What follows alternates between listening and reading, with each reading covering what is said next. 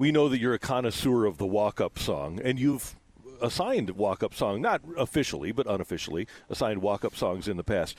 Do you have a favorite that maybe you suggested to somebody that really fit them perfectly, or a guy that just had the perfect walk-up song that fit his personality? The first one I thought of, I did not assign it, but it fit his personality perfectly, was when Lance Berkman came out to the song that Andrew Miller comes out to now. You better run on for a long time. You know, the Johnny cut him down, right? Yeah. Yeah. That was perfect. Like, as soon as you saw him walking the play, you're like, yeah, that's Lance. You know, that's perfect. I mean, because if you sit around a campfire with Lance, he can play like 45 minutes on the guitar, every Johnny Cash song ever, in the same monotone voice, but he can play them all with his fingers. It's pretty cool to see, but after a while you're like, you better run on for a long time, man. Come on. Yeah, it was perfect. Does it take away from Andrew Miller's his song then for you, because you always just think about Lance Berkman? I don't know. It kind of works with Andrew too, though. All you right. know, and the songs that Carp comes out to are perfect for him too, because he only listens to music that nobody's ever heard of. That's his thing? Yeah. People have that. Well, I got me a girl from Peking. I've never heard that before. Exactly. That's not a real song. Yeah, it might be. It might be. There's somebody out there that's a Turnpike Troubadours fan that's like, what is he talking about? Yeah. That's a great song. I'm sure they should win Grammys. I'm sure they're great. Dude, tell us about your day yesterday, day 2. What did you threw on the backfields, right, while we were doing the show? Oh, obviously. We talked about that yesterday. Nobody plays catch. You pitched on the backfield. That's right. How did that go? It was good. I still got a few adjustments to make, but overall I was pleased with the way the ball was coming out of my hand. I faced some pretty quality hitters and got some good reaction. The good thing is I got some good feedback on some things that I've been working on that were great, and some things I need to maybe put back into the recycle bin, and we'll try again. So I find that very interesting, because I was what's the term? Oh, one-trick pony. I had a sinker, and then that was about it. You've been doing this so long, and you talk about the tweaks, and you talk about during the season, hey, I was a little bit off mechanically. I got out of it. I know what to fix. I know how to get back to it. Making adjustments throughout a major league career, man, that is it's got to be one of the most difficult things to do, but one of the most important things that somebody can do. Like, knowing yourself as a pitcher, that's hard to do, isn't it? Yeah, it is. Well, it is, and it takes guys years sometimes to really learn their identity as a pitcher. If they're not one-trick ponies, sometimes you end up trying to be four-trick ponies, and then you're not doing anything well. So, I can remember Lance Lynn when he was a younger pitcher. He had probably 2 or 3 years in the big leagues. And he came to me and he said, "How long did it take you to really figure out who you were as a pitcher?" And I said, It took me 5.5 years in the minor leagues, and then probably another year in the big leagues to really figure out who I needed to be and what my style was and all that kind of stuff, what my identity as a pitcher was on the mound. And then obviously he's found that now. He's doing great. So it takes a while for a pitcher to work through that, but it's a very rewarding process. Adam, one of my favorite stories about you is when you talk about getting feedback. Start that you had in Cincinnati, you were knocked out early, and Chris Carpenter recognized something in your delivery, took you back to the video room, and then your next start here, in St. Louis, was sensational. And I said, how long did it take you when you watched that piece of tape to recognize that there was probably all I had to see was one pitch? Mm-hmm. Carp told me.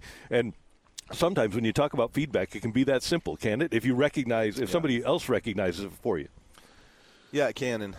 And like you pointed out, seeing it sometimes is believing it, right? I mean, you can stand up on a driving range and feel like you're in one place, and then you see the video of it and you're in a completely different place with your swing. You're like, what? That's where I am right now? My alignment's pointed over there? Like, what am I doing?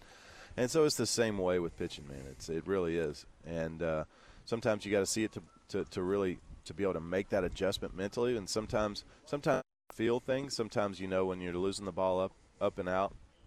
To me, I know I got to get the ball out a little sooner. I got to get my arm moving because I have a tendency when my arm goes up that I start tracking downwards and carry my hands with me instead of breaking them out at the same time.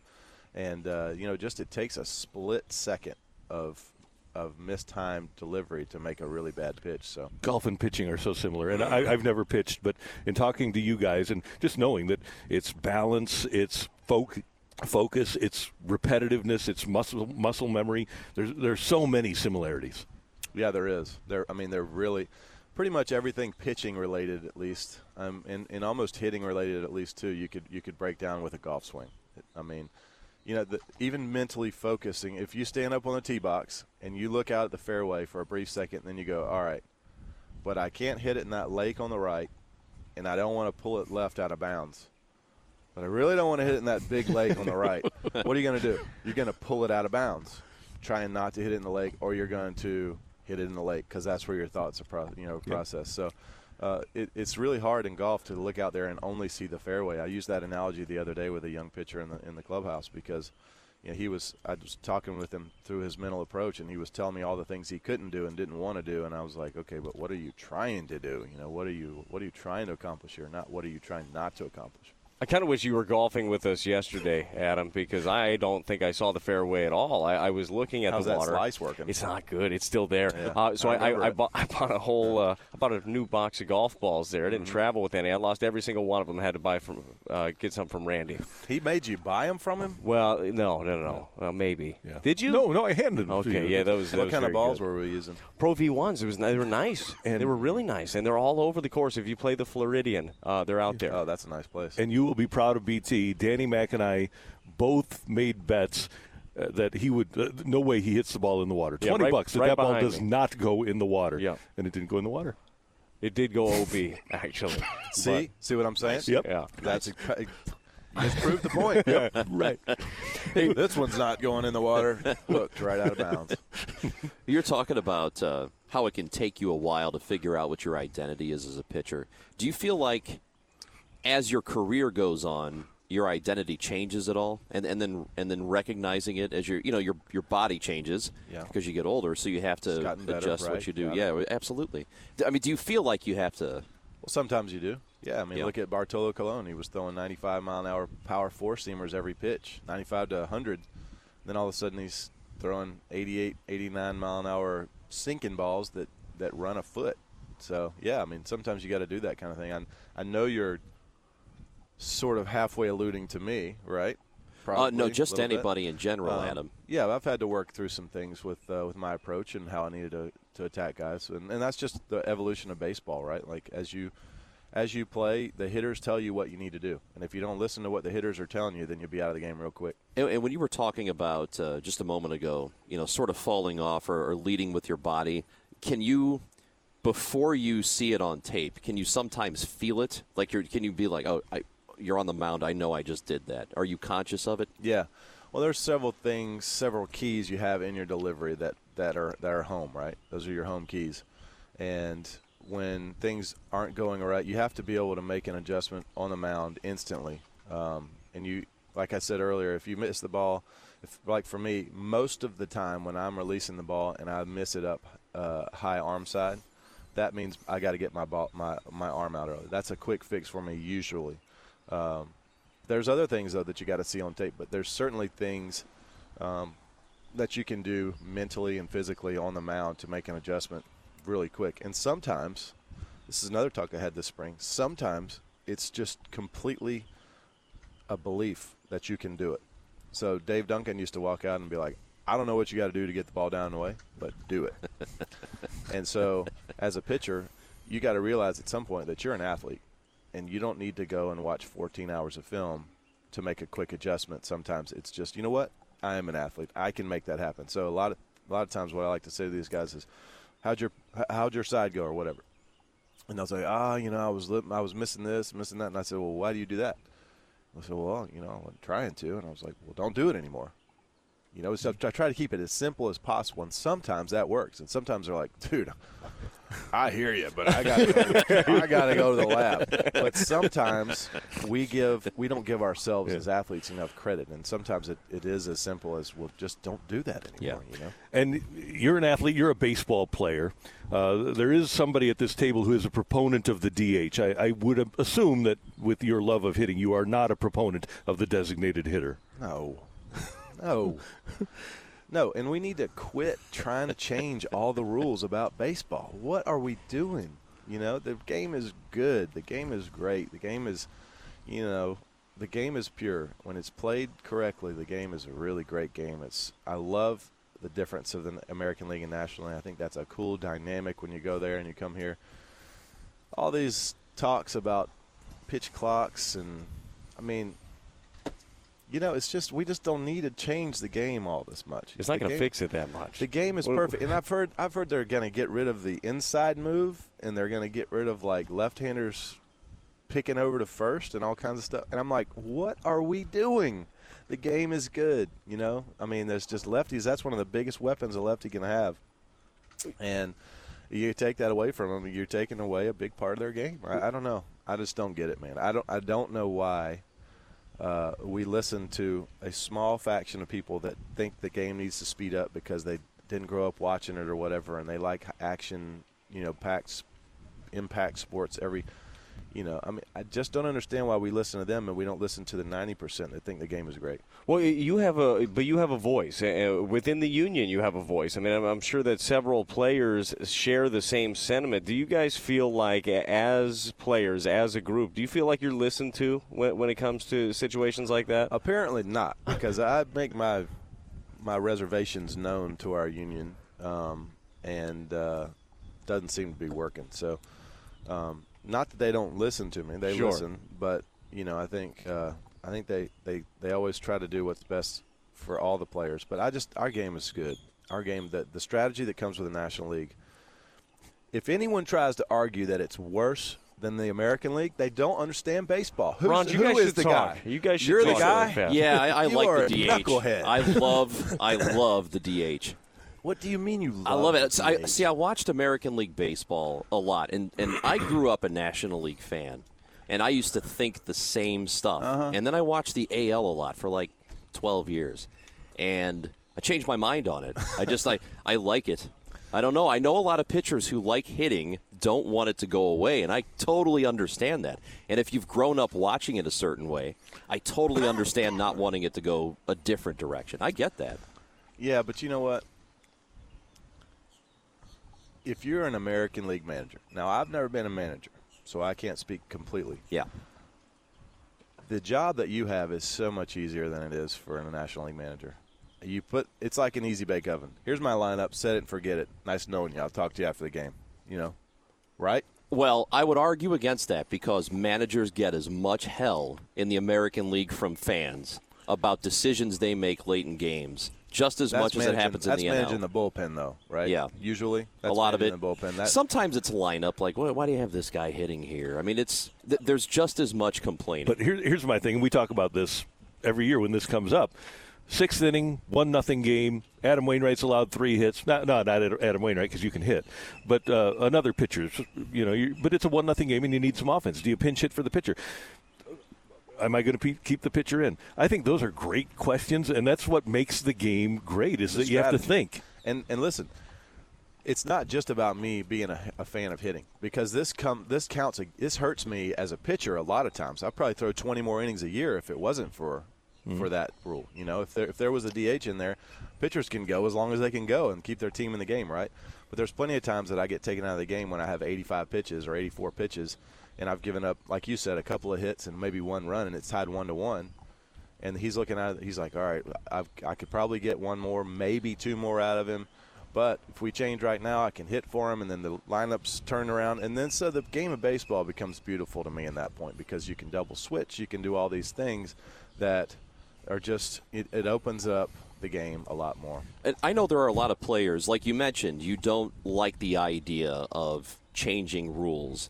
I believe what MLB wants to do is make the game more interesting to younger people who have a lot of other options. Maybe they're going about it the wrong way. I think you can argue that.